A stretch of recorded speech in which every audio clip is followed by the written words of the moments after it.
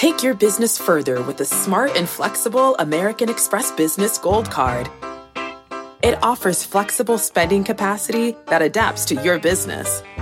You can also earn up to $395 in annual statement credits on eligible purchases at select business merchants. That's the powerful backing of American Express. Terms apply. Learn more at americanexpress.com/business gold card.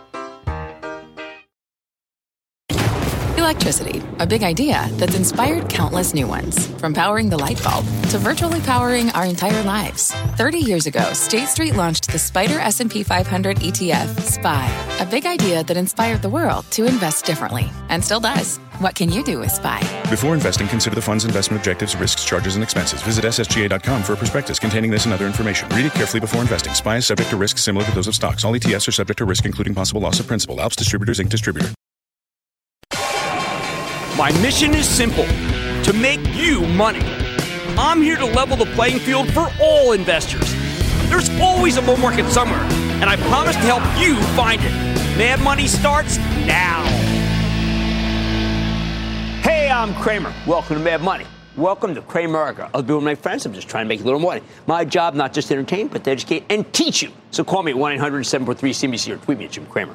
Second day moves after a giant rally, they're always predictable and, yes, a little ridiculous. They're all about buying an amalgam of stocks that were missed on day one or stocks of companies that just gave you a new reason to value them higher and stocks that, upon further review, just like in a football game, can now be justified as worth owning.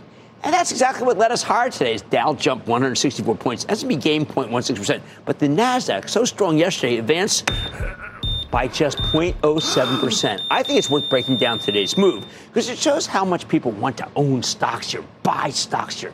They've just had trouble finding new ideas that fit a scenario where inflation is rapidly cooling and we're coming to the end of the Fed's rate hike cycle. Let's start with Target, and not just because you'll hear from CEO Brian Cornell later in the show, but because its stock was today's biggest winner, up a magnificent 18%. We all know there's been a relentless levitation to Costco, Walmart, and TJX, the three brick-and-mortar retailers that Wall Street still believes in, along, of course, with Amazon for digital.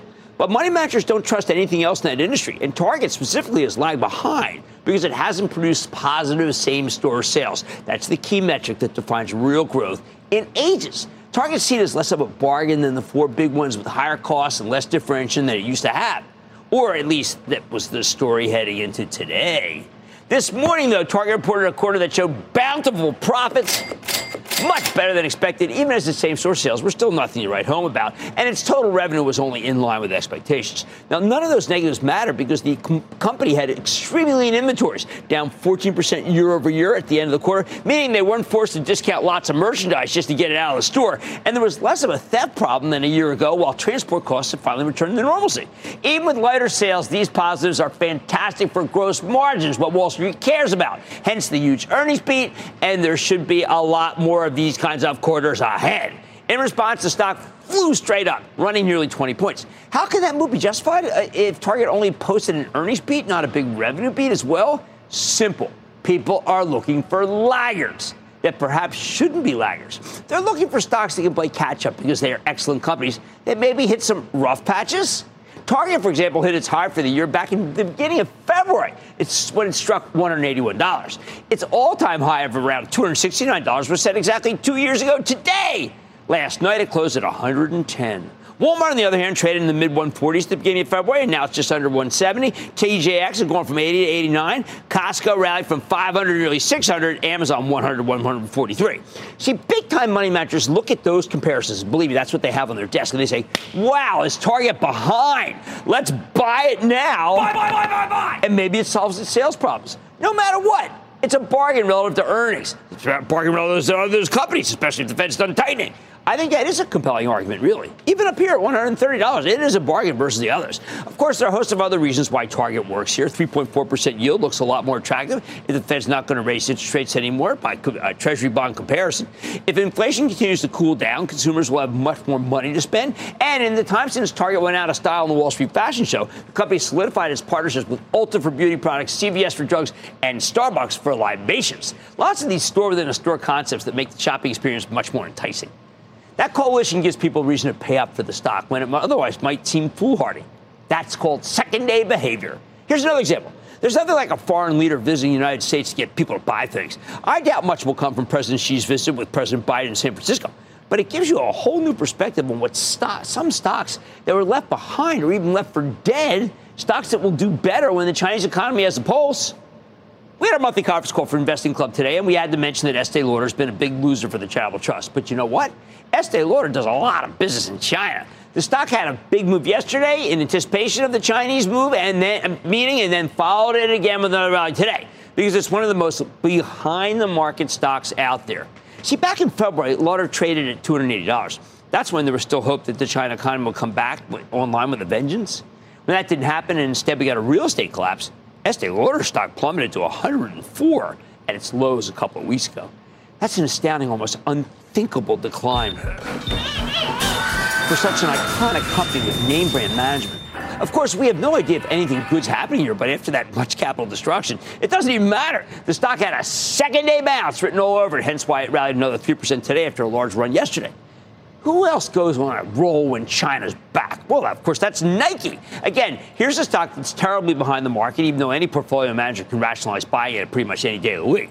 Remember, in this racket, the professionals are always trying to justify their existence and their high fees. They need to show value added. Buying some Nike off of a flaw, some sort of flaw in China, well, that works every time. Some stocks that bounced today fit several silos. For example, Disney stock's been on a tear since late October. First, the stock simply got too cheap. Was just beaten down. Then it rallied because the company reported better than expected quarter. Management announcing $2.2 billion in cost cuts on top of $5.5 billion they'd already committed to. Great streaming numbers, and they said the streaming business could be profitable by late next year, something that would further justify Disney's move to buy the rest of Hulu from Comcast, parent of this network. Now, Disney also has a huge and often forgotten about Chinese business that can only be helped by Xi's visit. Certainly can't hurt. Then today we learned that ValueAct, a stunningly good pseudo-activist hedge fund, is building a stake in the company. ValueAct has been an excellent source of outside ideas and could be a real catalyst for management. That maybe even includes finding a successor to current CEO Bob Iger.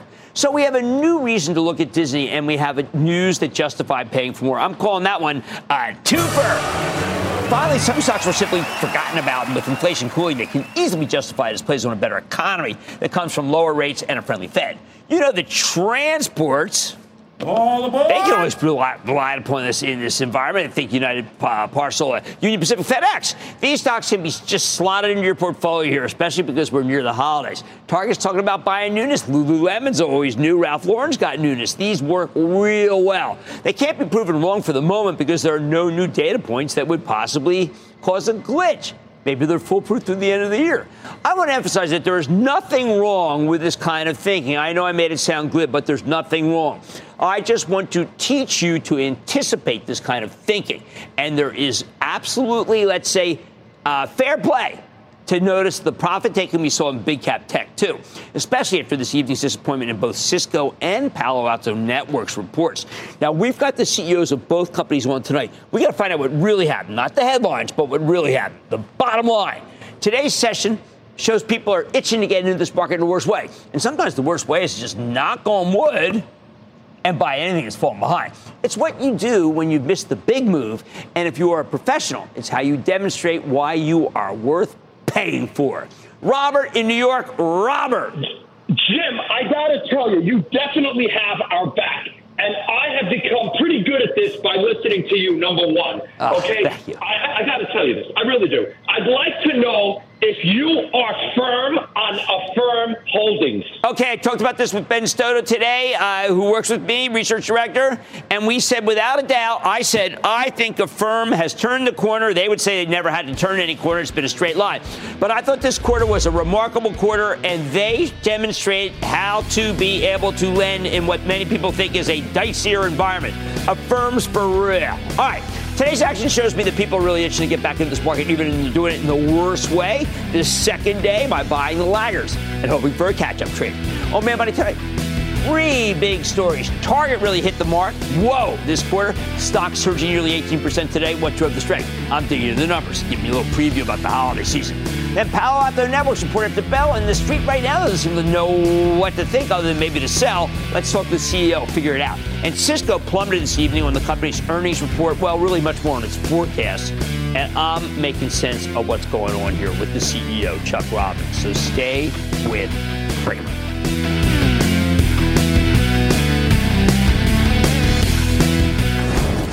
Don't miss a second of Mad Money. Follow @Jim Cramer on X. Have a question? Tweet Cramer. #MadMentions. Send Jim an email to madmoney@cnbc.com or give us a call at 1-800-743-CNBC. Miss something? Head to madmoney.cnbc.com.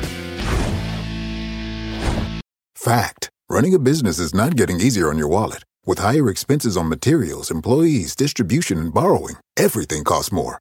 Also a fact. Smart businesses are reducing costs and headaches by graduating to NetSuite by Oracle. NetSuite is the #1 cloud financial system, bringing accounting, financial management, inventory, and HR into one platform and one source of truth. With NetSuite, you reduce IT costs because NetSuite lives in the cloud with no hardware required. Accessed from anywhere. You can cut the cost of maintaining multiple systems because you've got one unified business management suite. You improve efficiency by bringing all your major business processes into one platform, slashing manual tasks and errors. Over 37,000 companies have already made the move. See how you'll profit with NetSuite, and then you can think of all the ways you could be spending the money you save.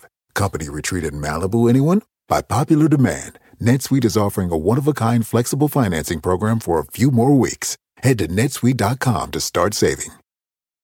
When you're hiring, the best way to search for a candidate isn't to search at all. Don't search, match with Indeed. Indeed is your matching and hiring platform with over 350 million global monthly visitors, according to Indeed data, and a matching engine that helps you find quality candidates fast. Use Indeed for scheduling, screening, and messaging to connect with candidates faster. Plus, 93% of employers agree Indeed delivers the highest quality matches compared to other job sites, according to a recent Indeed survey. Leveraging over 140 million qualifications and preferences every day, Indeed's matching engine is constantly learning from your preferences. Join more than 3.5 million businesses worldwide that use Indeed. Listeners of this show will get a $75 sponsored job credit to get your jobs more visibility at Indeed.com/madmoney. Just go to Indeed.com/madmoney right now and support this show by saying you heard about Indeed on this podcast. Indeed.com/madmoney. Terms and conditions apply. Need to hire? You need Indeed.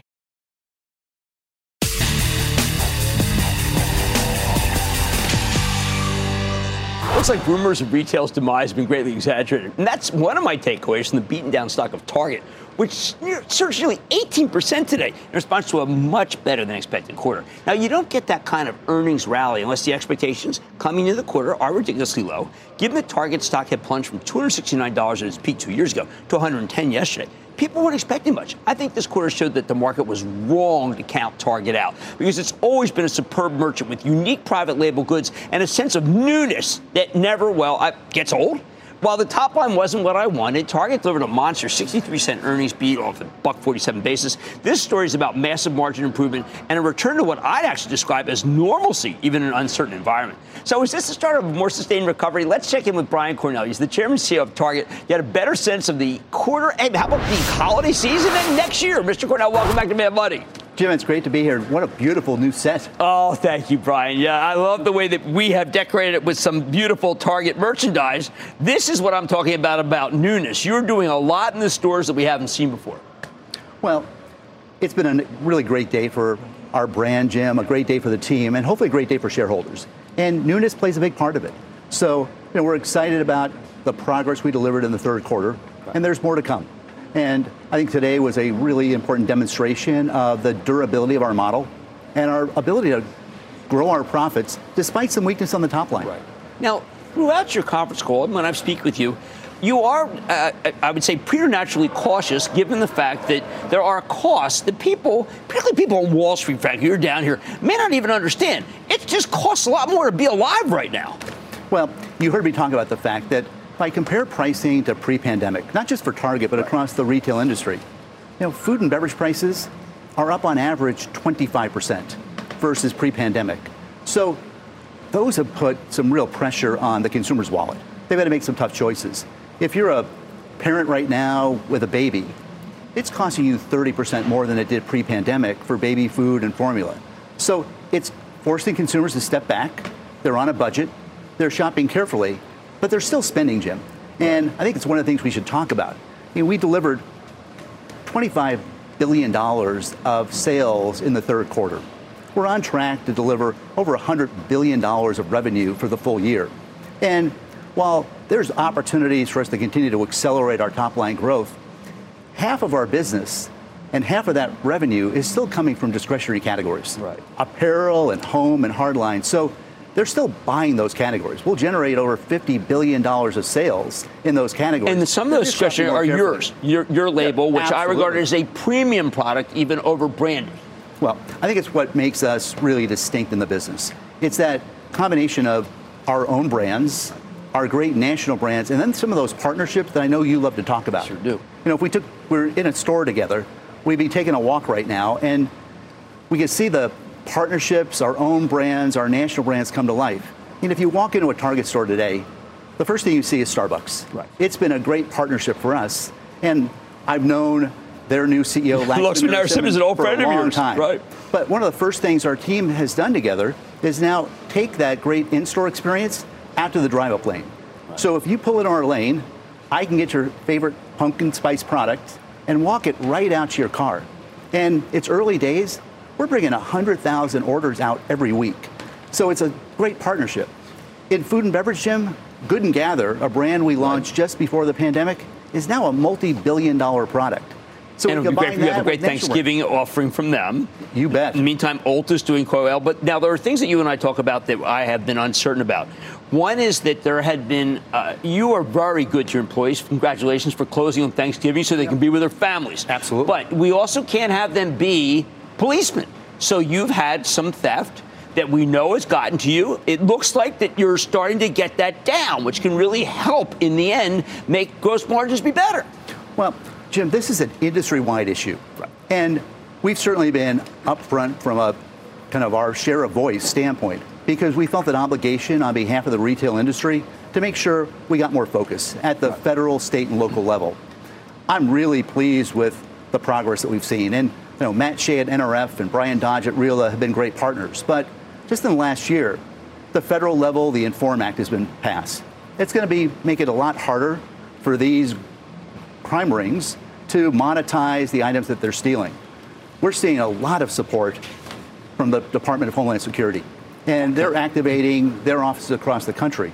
And then retailers now are walking stores with local district attorneys. So there's a lot more focus. Wow. But I want to make sure it's clear, Jim, this isn't a Target issue. This is a retail issue. No, that's a good point. But here's some Target issues that I am concerned about. You used to hire 130,000 people for the holidays a few years ago. Now you're only hiring 100,000. Does that mean you're concerned that it won't be a big holiday season? No. Actually, Jim, it's quite the opposite. One of the things that we've changed the last couple of years is making sure our existing team gets access to those additional hours during the holiday season. So we want to make sure they get a chance to say, you know what, we want to work more hours. We want to take advantage of the holiday season.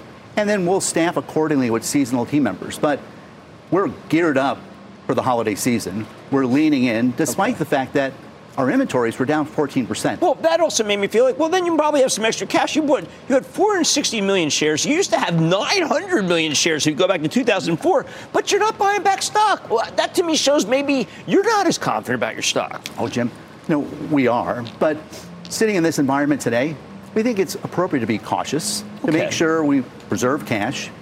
We want to make sure we're investing in our business. You'll see that continue into 2024 and beyond. And we want to make sure that dividend we pay is something that our shareholders can count on quarter after quarter. All right, that's fair enough. I do. The reason I'm concerned is because I always like the Target dividend. I like the buyback. I like the package. Right now, I know I'm getting the good dividend, and there's absolutely no problem with that. I know you care about the balance sheet, which is absolutely terrific. But is it possible that, given what you said about the consumer, that we could see down comps for another year, Brian? Yeah. Jim, we are laser focused right now on restoring top-line growth. This is an important step forward. We said in 2023, we've got to make sure we're restoring profitability. And, we've grown our profits by $1 billion in the first 3 quarters. That was actually our full-year objective. So we want to make sure we're improving the bottom line. Okay. But category by category, from both a store standpoint and a digital standpoint, we are focused on restoring traffic and growth to our business. All right. Well, if that's the case, then tell me what you're restoring the traffic to. What are people excited about? Give me some ideas for Thanksgiving. Give me some ideas for the holidays. Yeah. Jim, it comes back down to the combination of great newness, and we're going to have 10,000 new items in our assortment. The power of our own brands and affordability. And if we were walking our store today, you'd see that great combination of some of our unique own brands. Like Figment? Like Figment. Tell me about that, because it seems intriguing. Well, it's a great new own brand, Jim. And we've got great brands in home like Threshold. We got billion-dollar brands. Great partnerships like Hearth and Hand with Chip and Jo. Right. But Figment is off to a fabulous start. And again, it's an important reminder that consumers are still looking for those great discretionary items. So great style, great quality, at an amazing value. And we're seeing that brand get off to a great start. Well, look, I got to tell you, when I saw the stock today, here's what I said. I said to myself, I can't wait to see Brian, because to me, Target's back. But then I don't want to insult him because he never went away. But the fact is, this was the resilient, strong Target that people want to invest in. And I think this was a point of demarcation. Stop me. You know I'm bullish on Target. Tell me, Jim, no, you're going too far. Because otherwise, I'm going to say even up 19, people should buy it. Jim, you know I'm bullish on Target. And we're playing the long game. I mean, sitting here today, we're $30 billion bigger than we were pre-pandemic. And importantly, our traffic has grown by 20%.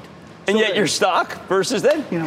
Well, we've got to deliver consistent results quarter after quarter, both on the top and bottom line. We've got to get back to playing our game, investing in our stores, our digital assets, investing in our brands, extending those partnerships. You talked about Ulta Beauty.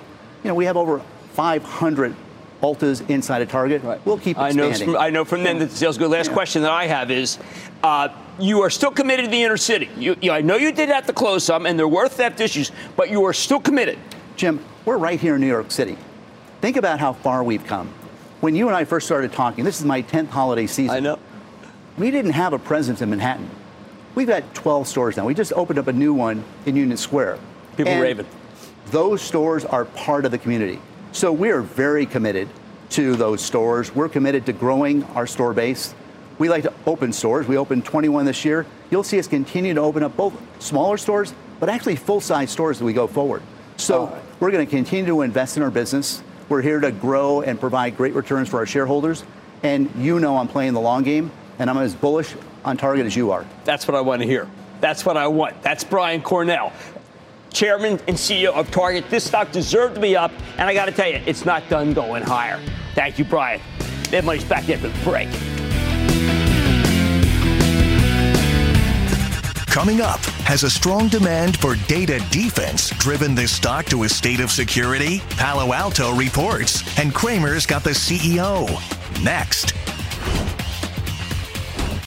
From pit lane to podium, the Las Vegas Grand Prix is providing fans a race day experience at the speed they deserve. With the help of T-Mobile for Business, our 5G advanced network solutions are powering race day operations with event-wide connectivity. From streamlined gate entry to an immersive app, giving fans blazing fast access to the sport they love. This is accelerating innovation. This is the Las Vegas Grand Prix with T-Mobile for Business. Take your business further at T-Mobile.com/now.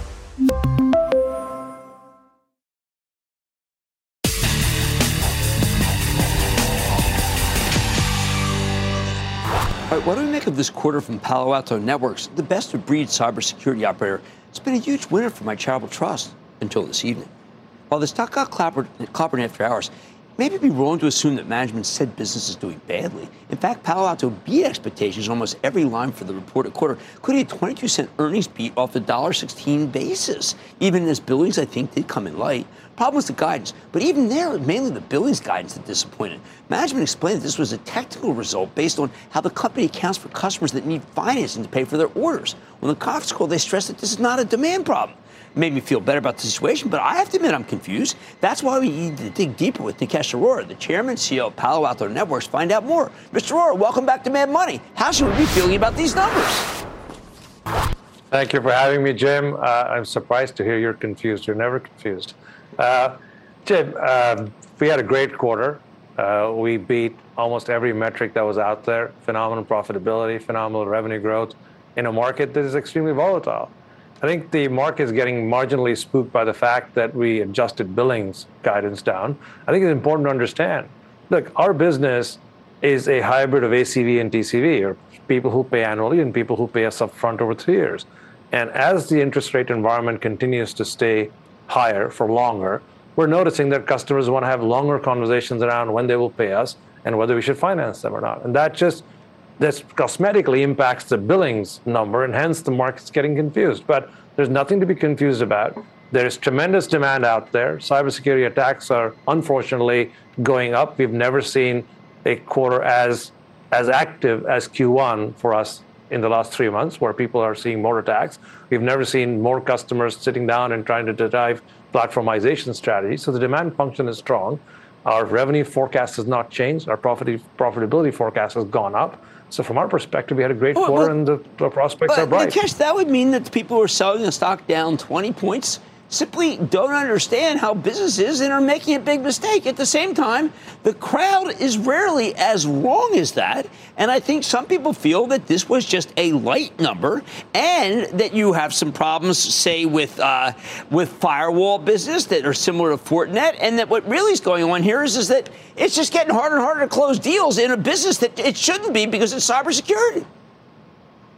Well, I think, Jim, we should parse that a bit more. We have been very consistent in the last 12 to 18 months saying that we expect that the hardware business or product business out there is growing at 0 to 5%. Right. We did 3% growth. We've been very consistent. There are people out there who've shown larger numbers and are going to show smaller numbers.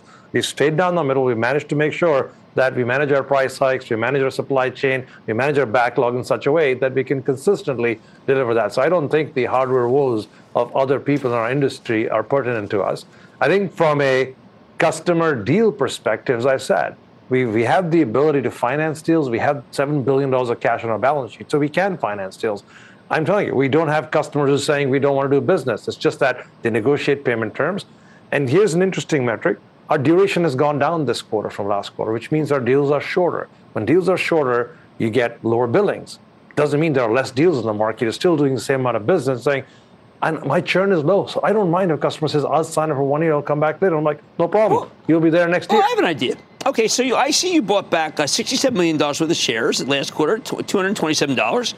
You've got a gigantic amount of cash. Maybe this is the opportunity to show the people who are just throwing their stock away because they do not understand what you just said, that, you know what? Here, sell it to me. I got all the capital. You went out of my stock. I think that's terrific. I don't want you as my shareholder if you don't understand what I'm doing. Well, Jim, we have a evergreen stock buyback approval from our board in the vicinity of $1 billion. And our treasury team is very diligent about how they look at the market, and they will opportunistically see when they believe that we should be in the market, and they'll do what is needed. Fair enough. Okay, so let's talk about the threats.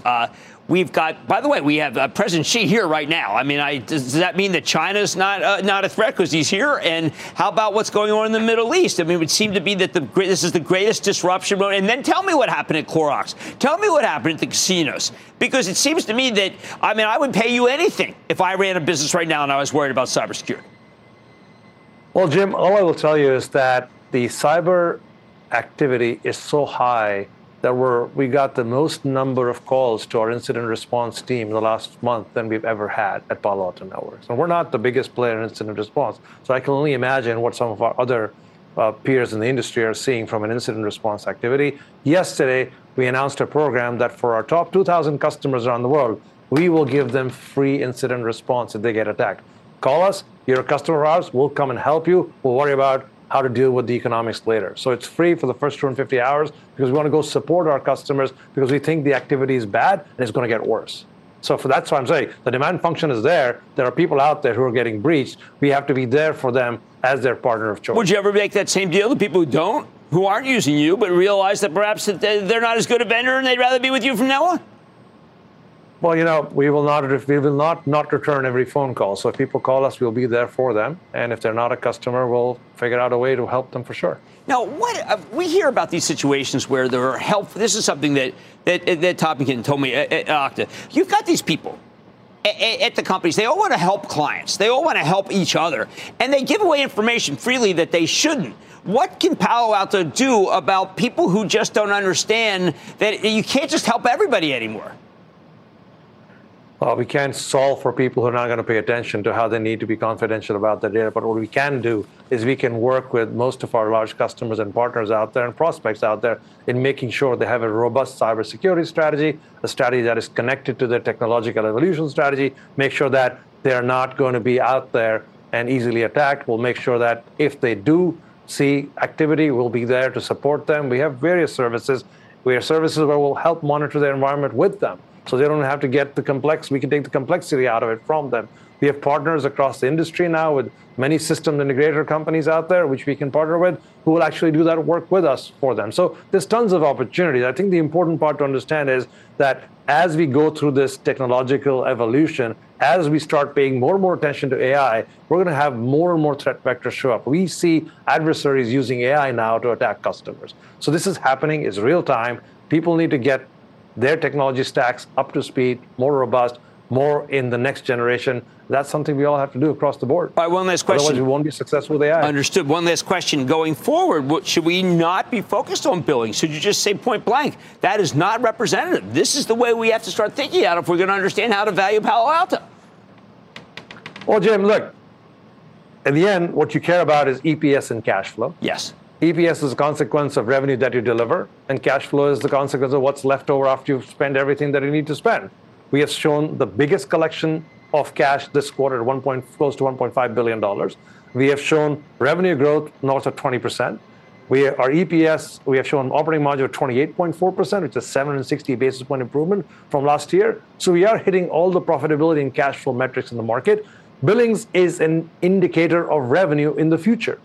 And the better indicator of revenue in the future is RPO, remaining performance obligations, which we grew at 26%. I absolutely agree with you. That's how I've It doesn't take a math wizard to figure out what's going on. I've learned that in the last 2 years, so perhaps I'm a little less confused after I've been speaking to you. Fair enough? Thank you. That's Nikesh Arora, Chairman and CEO of Palo Alto Networks, PANW. The stock is down. You just heard another version of what people are doing and selling off of. Maybe they're making a mistake. Mad Money's back after the break. Coming up, more from today's top tech movers. Cisco checks in fresh off earnings. Next.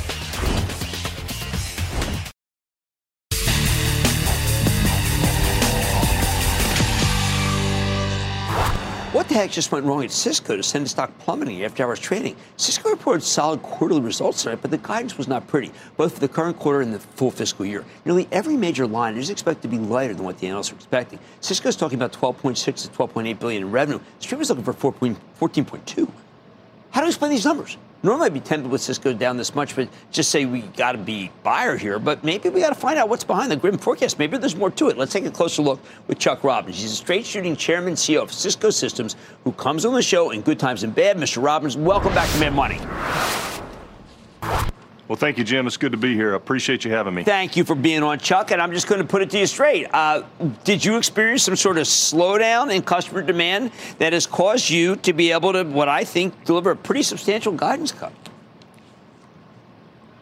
Yeah, Jim, what we saw during the quarter, and it did surprise us. As we exited last quarter, we saw a lot of momentum from an orders perspective in the last week of the quarter, actually outperforming the opening forecast that week by a few $100 million. So we felt really good going into the quarter.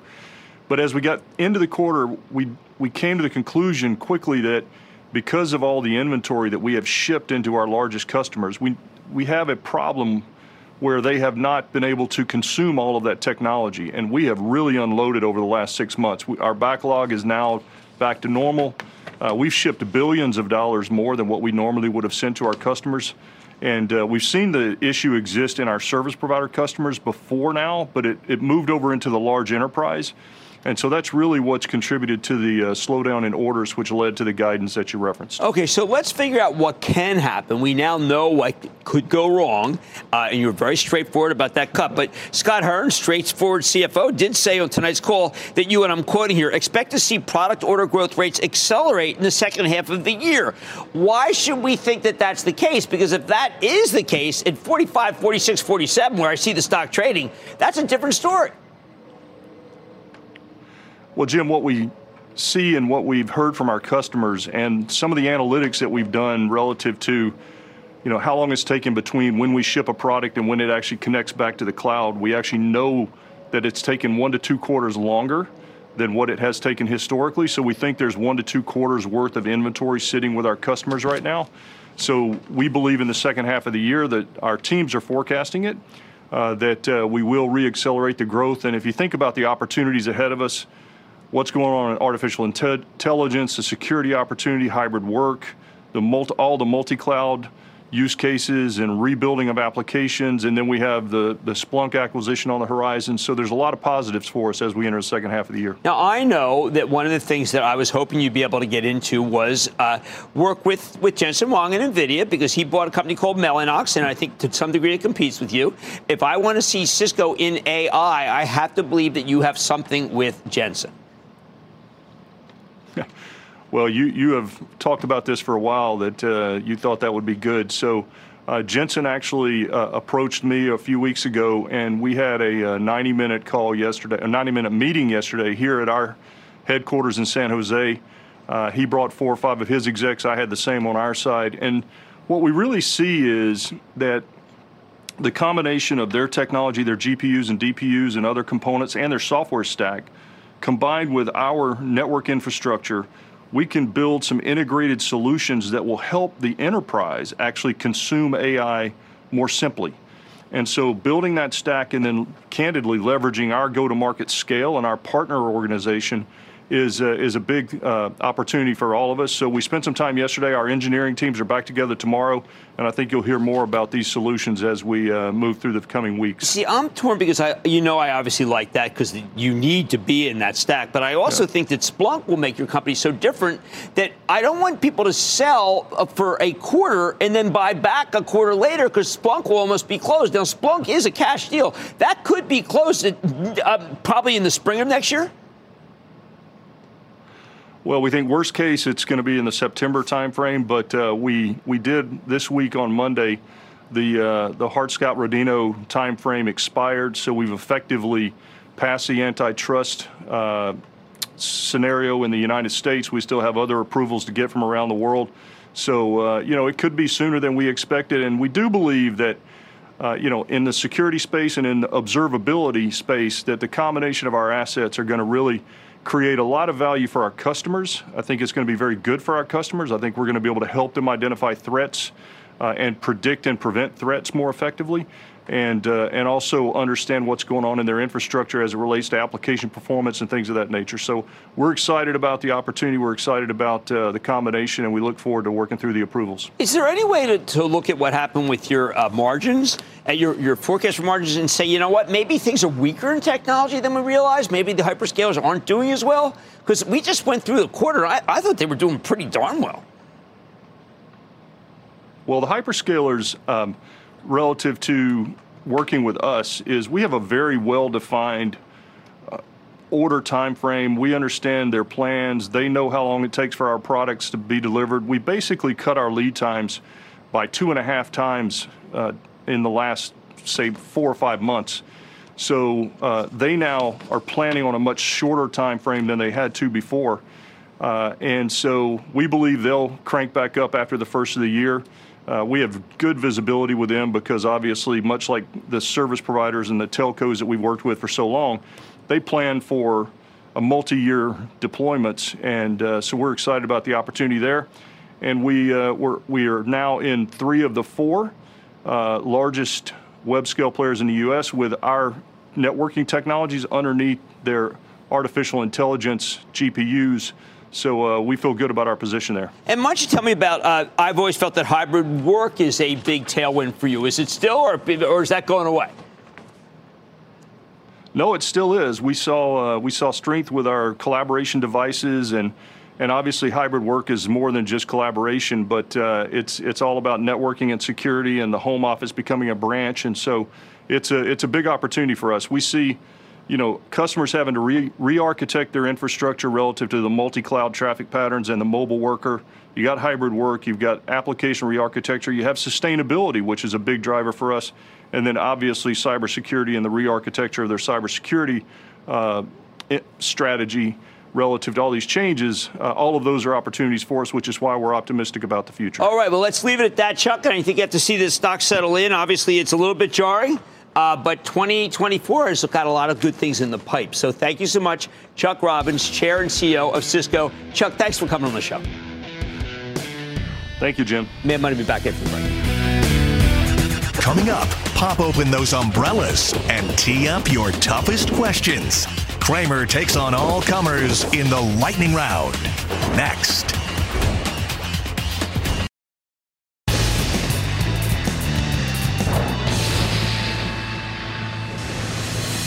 It is time. It's time for the lightning round. Chris Spencer, you played us out. And then the lightning round is over. Are you ready, Ski Daddy? Time for the lightning round. Let's start with Peter in Connecticut. Peter. Hey, Jim. Thanks so much for having me on. Of course. I just want to give a quick shout out to my 99-year-old grandfather, Nick, in Rochester. So I'm calling in for him tonight. Asking about the stock CCJ. You know, look, I have been, I have come around to the idea, not that there's going to be nuclear reactors built, but that people like to invest in uranium. So that is the highest quality uranium play. Let's go to Larry in New York. Larry. Yeah. Hi, Jim. Thanks for taking my call. Of course. Some time ago, you interviewed the CEO of H&R Block. A long time ago. Stock was 25. I took a position. And since then, it's 85% and still trades at less than a market multiple. What are your thoughts now? Well, I like Intuit, but this has been, you're absolutely right. It's an inexpensive stock. You did the right thing. I'd actually defer to you. I think you made a great call, and I would stick with it. You've got I think you've got the right way to look at it. Let's go to Tom in North Carolina. Tom. Greetings from Greensboro, North Carolina, Jim. Thanks for taking my call. Of course. For my IRA account, I like looking at a company whose stock has taken a little bit of a beating and take a look at it and see, was it a knee-jerk reaction or is it an indicator of some problem in business fundamentals? Okay. And in the case-driven brands, they seem to have solid cash flows and a good growth trajectory for sales, and I was wondering what your thoughts are. It's just you're talking about a very, automotive services is very hit or miss. That's why I've always believed in AutoZone, AZO, because it does a buyback that is the most aggressive in the New York Stock Exchange and gives me the comfort that I need. Let's go to Steve in Florida. Steve. Hi, Jim. A big thank you to you and Jeff for an informative club meeting today. Oh, thank you. That was a hard one. Jeez. Thank you. My portfolio has dramatically improved with your helpful advice and knowledge. Thank you. I have owned Albertsons shares since $7. Do I hold on to it for the proposed $34.10 per share buyout, or do I don't even know if they walk away from that deal. If the government blocks that deal, I don't even know if the stock goes down anymore. Frankly, I think you're okay with that one. Let's go to Jim in Delaware. Jim. Booyah, Jim. Booyah. Hey, got a Philly sports fan here with you. At this point in my life, I'm starting to look more for some income stocks. Okay. Pretty heavy weighted in high tech. I came across this British oil tanker company, and it's called TORM. T-O. Yeah, it's got a very big yield, but I think that yield maybe put it under the quality, under the character of too good to be true. I think you got to stick with something like a One Oak, which has a very realistic yield and will be there for the ages. Let's go to Thomas in Georgia, please. Thomas. Hey, Jim. Thanks today for the call. Thank you and Jeff for all the hard work. Yeah, Jeff is unbelievable. He's so good. How can I help you? Yeah, so in keeping with today's Hold'em or Fold'em theme, I'm sitting on an unrealized loss in Roblox. What do you think about the long-term prospects? I thought this was the first good quarter in a long time. I think Dave Buzuki handled himself very well, and I just believe that, you know what, this is not the time to sell Roblox. And that, ladies and gentlemen, is the conclusion of the Lightning Round. The Lightning Round is sponsored by Charles Schwab. Coming up, Cramer shares a business lesson that never goes out of style. Cash flow and Christmas memories when Mad Money returns.